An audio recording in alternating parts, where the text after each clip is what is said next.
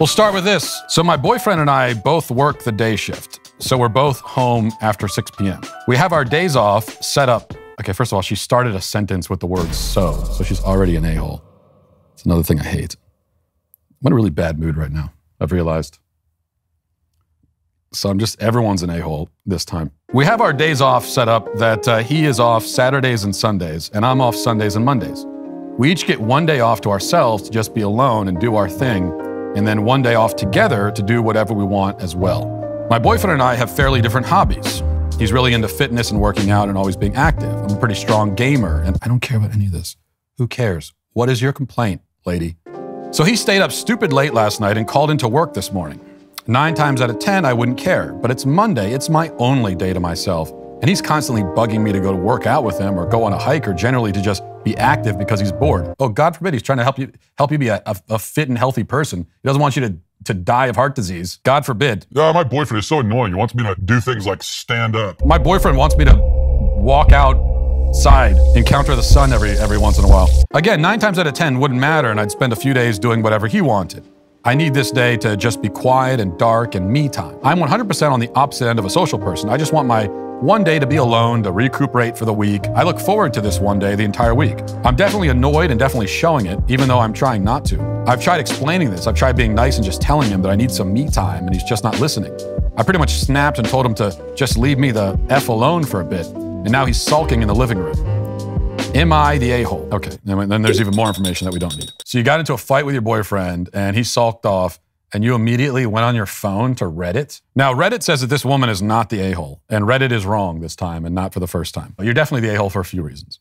First of all, why are you playing house? Why are you playing marriage, by living together if you don't even want to be around each other? So you can't stand to be around the guy for more than one day of the week, but you're living with him? This is not working out, okay? You guys need to break up. Just break up. Take my advice. Go live on your own. Or you don't want to live on your own because you don't have to pay for it, right? That's probably it. So you want the boyfriend there to help you pay for the rent, or maybe pay all the rent, I don't know. But you don't want to actually be around him. What you're looking for is welfare, okay? Go live on your own and get on welfare. Don't give me this, I need space, I need me time, I need to relax, You're just dating someone, you have no kids, you work a 9-to-5 job, you have off on the weekends, and you're complaining about how you need space and time, and I really need my break. For what? Like you live some kind of stressful life. This is the only workout that many people get, is just complaining about how I'm so stressed in my life. I'm so stressed. I cannot even conceive of having an existence as easy as you. And you're still whining. Is there anyone who's not an a-hole? I think I'm just the a-hole this time.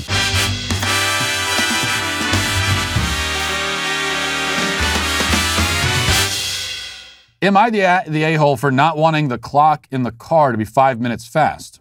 My wife has always kept the clock in her car 5 minutes fast ahead of the actual time. I tried this technique in the past, but found it wouldn't work for me. We each have our own car along with a shared car that the whole family uses. It was driving me nuts that I'd look at the clock, remember it's not right, then have to check my watch to see the actual time, and then it goes on for another 50 paragraphs, but that's basically the thing. Should they have the clock set ahead in their car? No, you're not the a-hole for not wanting the clock set ahead. The setting the clocks ahead thing is absurd because when you do that, you just end up doing the math in your head anyway. So I don't understand the strategy. You're not actually fooling yourself into thinking the time is different than it actually is. So you're giving yourself a math assignment every time you get in the car. So no, you're not the a-hole for that.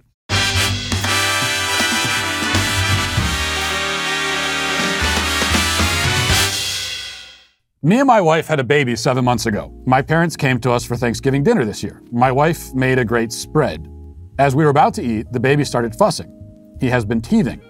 I told my wife she should go attend to him, but she asked if I could, because she hadn't eaten all day because she was trying to care for the baby, cook everything, and try to visit with my parents, and she would really like a warm meal instead, and it had been a while since she'd had one. I said it would be really rude to my parents to sit down without me, since in my family, the hosting family member was always at the table with the guests. My wife asked me again to please go, but I was annoyed and said no. I could tell my wife was irritated, but she went to our baby. I was thinking we'd wait for her to return, but my dad said he was starving and everything looked fantastic. So I told them to dig in. My wife seemed to be having a hard time getting our son to settle down, but she's always had the magic touch when it comes to him, so I left her to it. That was very nice of you.